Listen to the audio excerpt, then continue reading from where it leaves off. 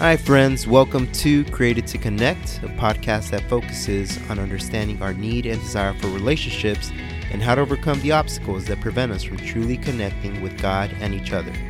Join me on this journey as I discuss how family upbringing, cultural shifts, and the modern church have impacted how we relate.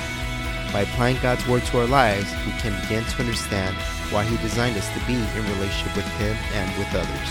I'm Sam Landa. Welcome to Created to Connect. Hi, everyone. Welcome back to Created to Connect. This is episode 14. And today we're going to be discussing learning how to connect using emotional intelligence. So I'm really excited about this topic. We're going to discuss what it is, how it can help us in our daily relationships. I'm going to discuss how we experience, identify, regulate, and express emotions in our communication. And I'll also discuss how it becomes a factor in our relationship with God. But before we begin, I just want to make a quick note that this is episode 14, which means that we are 10 episodes away from finishing season 1, right? Just thank you for tuning in. Thank you for your support. And I'm really looking forward to today's topic. So let's go ahead and jump right. Actually, before we get into that, make sure if it's at all possible to just share these episodes. The podcast will get higher rankings as you share and also comment and leave reviews on iTunes and so on. So if you can do that for me, that'd be great. I'd really appreciate that, guys. Thank you. So let's go ahead and start talking about emotional intelligence and what it is. And the reason I started thinking about this topic is because I think most of the issues that we have in our relationships, aside from sin being a factor, right? Sin breaks relationships apart. But I think more importantly than that is this idea of awareness of where we are, awareness of our walk with God, awareness of how we feel and experience emotions, and whether or not we are able to express those emotions in a positive way towards people that are close to us, even towards God. So that is what we will be learning today. So essentially, emotional intelligence is the ability to become self-aware of your emotions and be able to regulate yourself or regulate those emotions in a positive way. And in doing so, it's going to allow your interactions with others to be filled with empathy and understanding because you get it. You just understand what other people are experiencing because you have allowed yourself to experience emotions as well. But along with that is it really depends on a lot of background and upbringing, right? So let me touch here on the first point. So there's 4 points that I'm going to touch on. The first one is going to be experience. The second one is going to be identifying emotion. The second one, regulating emotion. And then lastly, expressing emotion. Okay, so let me start here with experiencing emotion. So just as a quick question, like how did you experience emotion growing up? Meaning, were you allowed to experience negative emotions such as anger, sadness, fear, jealousy even? Were you able to fully express those emotions? Or were you told to stop experiencing those emotions? For example, were you sad and they say, you may have heard a message that said, well, get over it. It'll be okay. Don't worry about it. Or if you're angry, hey, don't let your anger control you, which is true. You shouldn't let your anger control you. But instead of fully experiencing what all that anger was, even if it was just writing it down on a sheet of paper or something like that, you were told not to have anger or that it's bad to have anger. Right. And I don't think necessarily that having anger or having sadness or having fear is bad. Right. It's what does that lead to? What kind of behavior stems from those feelings? So that's essentially what I'm getting at here with the experience. But a lot of that, again, stems from our childhood, how we were brought up, even culturally. Right. There's certain cultures that don't allow you to experience certain types of emotions. For example, many years ago, I went on a mission trip to Rwanda. And it was very interesting because, they had the genocide in 1993, and we went in 2011, so it's about, what is that, 18 years later. And so we're thinking that we're going to see still a lot of pain, because a lot of the children who went through that are now adult. We're at that time adults, and we were thinking that there was going to be some trauma and some issues that we're going to have to deal with. So we went there, and the people there were just very positive, very friendly, very obviously community based. And so, not that we were confused by it, but we didn't really see our role in healing and providing healing. And a big part of that was because there was a bishop there who led them through the process of forgiveness. And they were able to forgive those who had killed many of their family members. And they even, there was even one where they lived together, and the offenders served those that, the women and children whom they had killed their fathers and husbands. So it was just very, very interesting to see. But anyways, the point with that is that in Rwanda, at that time when we went to go visit, there were a couple of emotions that were looked down upon. So if anyone showed anger or sadness, that was looked down upon. That was something that was not seen favorable among them. And a part of that, a large part, as one of them shared with me, was that they had gone through so much through the genocide, right? That was really, really a dark time for them. And that was a reason for being angry, sad, and even fearful, right? But now they had so much blessings, and they had such a better community that came from that stemmed from that through the process of forgiveness, that they felt that being angry about something or being sad about something wouldn't be justified, because they had gone through so much worse. So it's very interesting to see that. So that was a cultural thing, right?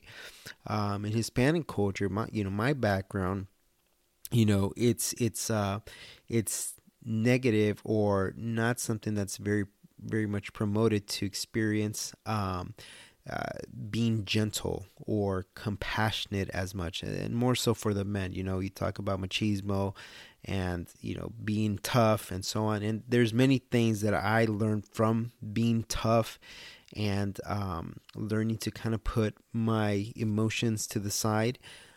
So I do feel it was positive in many ways, but there were some areas where it did limit me from being able to experience other emotions. And I'm going to explain a little bit more about that. But again, the first point being experience, how we experience emotion. A lot of it is determined by culture, but personality and values also play a key role. And when it comes to identifying emotion, you have to look at how much you allow yourself to experience emotion, right?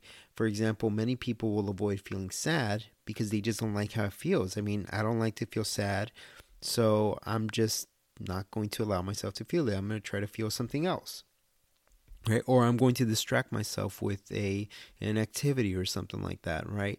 But then when you're by yourself, you begin to have those feelings again, and it just kind of overcomes you very suddenly. So that's typically what happens when we kind of put our emotions to the side, right? But if we allow ourselves to experience both positive and negative emotions, then we will have a broader range of being able to identify emotions. So the second point here being identifying emotions. So the first one is how we experience emotion. The second one is how we identify emotion. And this essentially has to do with correctly labeling the emotion that we're feeling. There are some people who can experience much more emotion, and there's some people who can experience much less emotion than the average, right?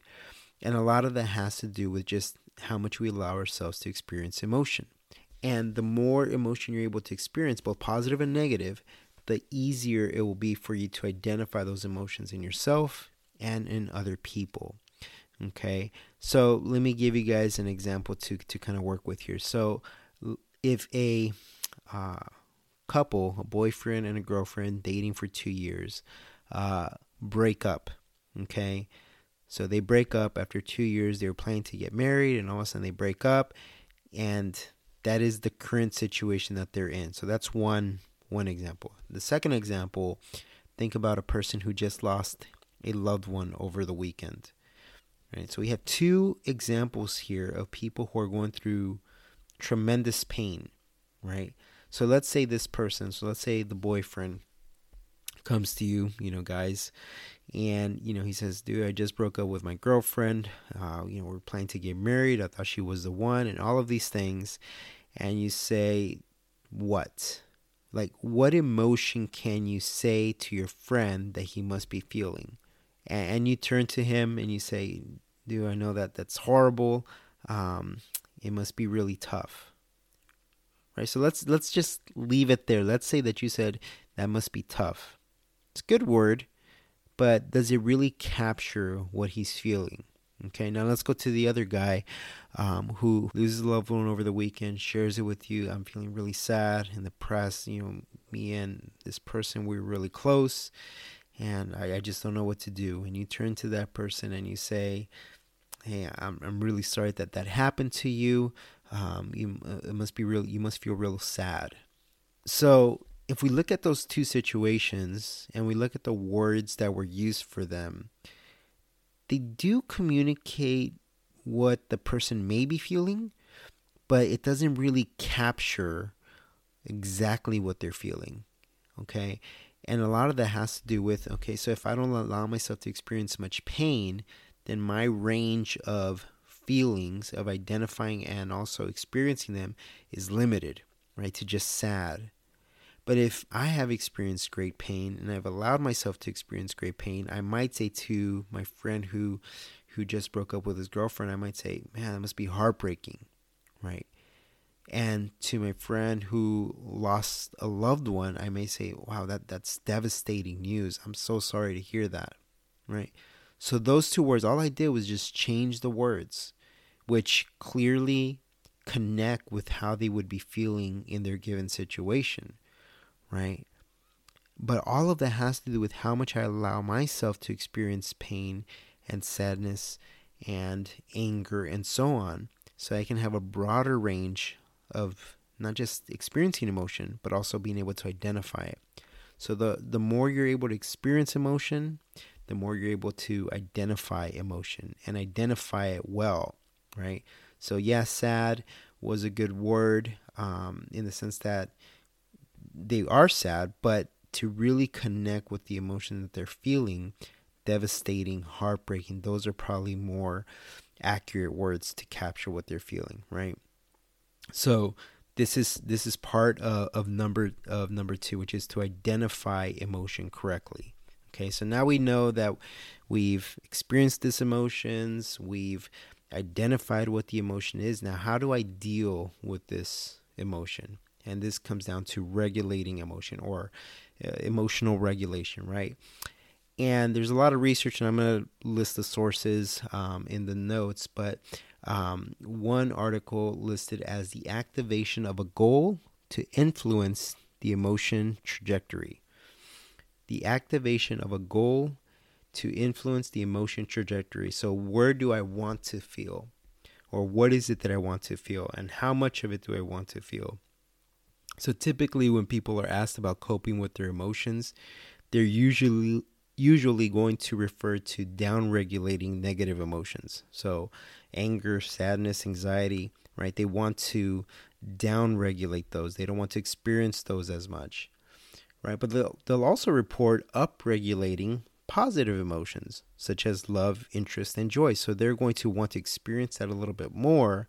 So they're going to move themselves in that direction, right? Their emotions will be driven in that direction. A couple of factors that also play a role is intensity, duration, and quality. So oftentimes people will change the intensity of emotion by increasing or decreasing emotion experience or behavior. So for example, they'll hide their feelings when they're feeling distressed about someone at work, or about a specific situation, a painful situation in their life, right? They're going to hide their feelings. So they limit or change the intensity of that emotion. Other times they'll change the duration, right? By increasing or decreasing how long. So drawing out a positive feeling by sharing good news with others. So that's one example. Maybe they will experience sadness while they're with a group of friends, but once those group of friends are gone, they won't want to experience that emotion anymore, or vice versa, right? When they're with their friends, they don't want to show any type of sadness, right? And then when the friends are gone, they do experience sadness and even cry because they're by themselves, and it's a way to feel free to experience that emotion, right? And yet other times people will change the quality of an emotional response. So for example, seeing the humorous side of an embarrassing situation, for example. So a lot of different ways in which people deal with emotion, right? They direct their emotion in a specific direction, right? But the key here in regards to emotional regulation is controlling the intensity, the duration, and the quality of those emotions, right? So this is what people want to do when they experience, whether it be positive or negative emotions. So number 3, regulating emotions. And then lastly, expressing emotions. So can you find positive ways to express emotion to others? And a big part of this really, it's once you understand your feelings, right? And once you're comfortable with sharing what you're actually feeling, whether it be anger, confusion, sadness, or depression, or joy, love, compassion, whatever the case is, once you're comfortable sharing those experiencing those emotions, then you can begin to express those emotions to others, right? And again, this translates into our relationship with God, right? If you grew up in a home where positive emotions were downplayed, then it's likely that you won't be able to share that with God. Now, God knows what we're experiencing. God knows what we're feeling, but you may feel a disconnect, right? You may feel like because you can't put a word to your pain, and let's say you're reading the Bible and you just come to this verse and maybe a psalm, and the Psalms do speak to us. It's like, yes, I get it. What David is saying here, I get it, right? And I think God uses his word oftentimes, right, to speak to us in our pain. So even if we grew up with in a home that did not allow for expression of positive emotions, we can still sense God's presence through his word, right? Again, the more comfortable we are in sharing our innermost feelings and thoughts with the Lord, the more we'll feel connected to him, okay? Now, God's going to speak to us either way, right? Whether we feel like it or not, he will speak to us through his word, okay? And the more we meditate on his word, the more we focus on him, the better that relationship will become. But it is important to be honest about how we feel in difficult situations, right? And not try to hide those feelings. You know, if you lose a parent or someone that meant a lot to you and you're angry or confused, it's okay to share that with God. You know, I always think of it as having a humble, respectful complaint to God, right? I'm not pointing my finger at God and saying, Lord, it's because of you that X, Y, Z, or all these things happened, right? I may feel like I don't understand why he did it, but I'm not becoming prideful and pointing my finger at him and thinking that I know better, right? God knows what he's doing, and he knows why he allows things to happen. And many times it's to draw us closer to him, right? If you think about it, when things are going good, we may not seek him as much because we don't see a need for him. We're very need focused, right? If I don't need anything, then why call you, right? But if I do need something, I will call you because I know that you have the power to deal with my situation, right? And again, all we need to do is look at the Psalms. I mean, look at the Psalms to see how real those emotions are. David, the psalmist, how real their emotions are and how they share those with the Lord, right? So the bottom line here in being able to express emotions is that we look to express to others and to God how we feel about them, how we feel about situations that we're going through in our lives, and how we can do this in a way that is fruitful for those relationships. So there's obviously a lot to discuss, but if you can do these 4 things, guys, if you can experience emotion, allow yourself to experience emotion. You may not have grown up that way, but allow yourself now to experience emotion. You'll be able to then identify it much better and much clearer, right? And have a clear descriptive word for whatever it is that you're feeling. And once you identify it, then you can deal with it, right? With emotional regulation, remember that you're looking to change the intensity, the duration, and the quality of that response. Whatever you want that to be, you're directing it in the direction that you want, okay? And once you direct that emotion in a specific way, then it's finding positive ways to express that emotion to others. And again, sometimes it's talking it out with a friend. Sometimes it's journaling. Sometimes it's playing an instrument, right? Whatever it is, you're just trying to find a positive way to express those emotions. Okay, so my tip for this week is next time you find yourself experiencing some strong emotions, see if you can do the following.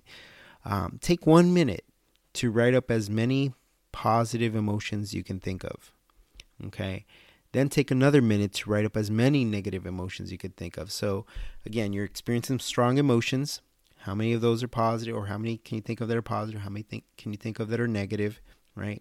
And then ask yourself, do I have more positive or negative emotions written down? Okay. And that's just going to give you a little bit of insight of what you allow yourself to experience a little more often than not. And then for the negative emotions, see if you can find some positive ways to process and express those emotions. If you already have them, again, you could be journaling. If you're angry, you can go for a run or play a sport. You can talk to a trusted friend about it. Whatever the case is, just see if you have some positive ways to process and express those emotions. And with time, you'll begin to see that processing and expressing your emotions in any of these ways will become a really good habit for you. So that is emotional intelligence, guys. So I hope that you find the content of today's episode helpful. Today's was a little bit shorter than usual, but I'm sure that's fine. I just wanted to give you guys some good content on emotional intelligence. So, guys, again, just remember to share this episode, like and share this episode, and just get the word out. And I will greatly appreciate it. Thanks, guys. I'll see you next week.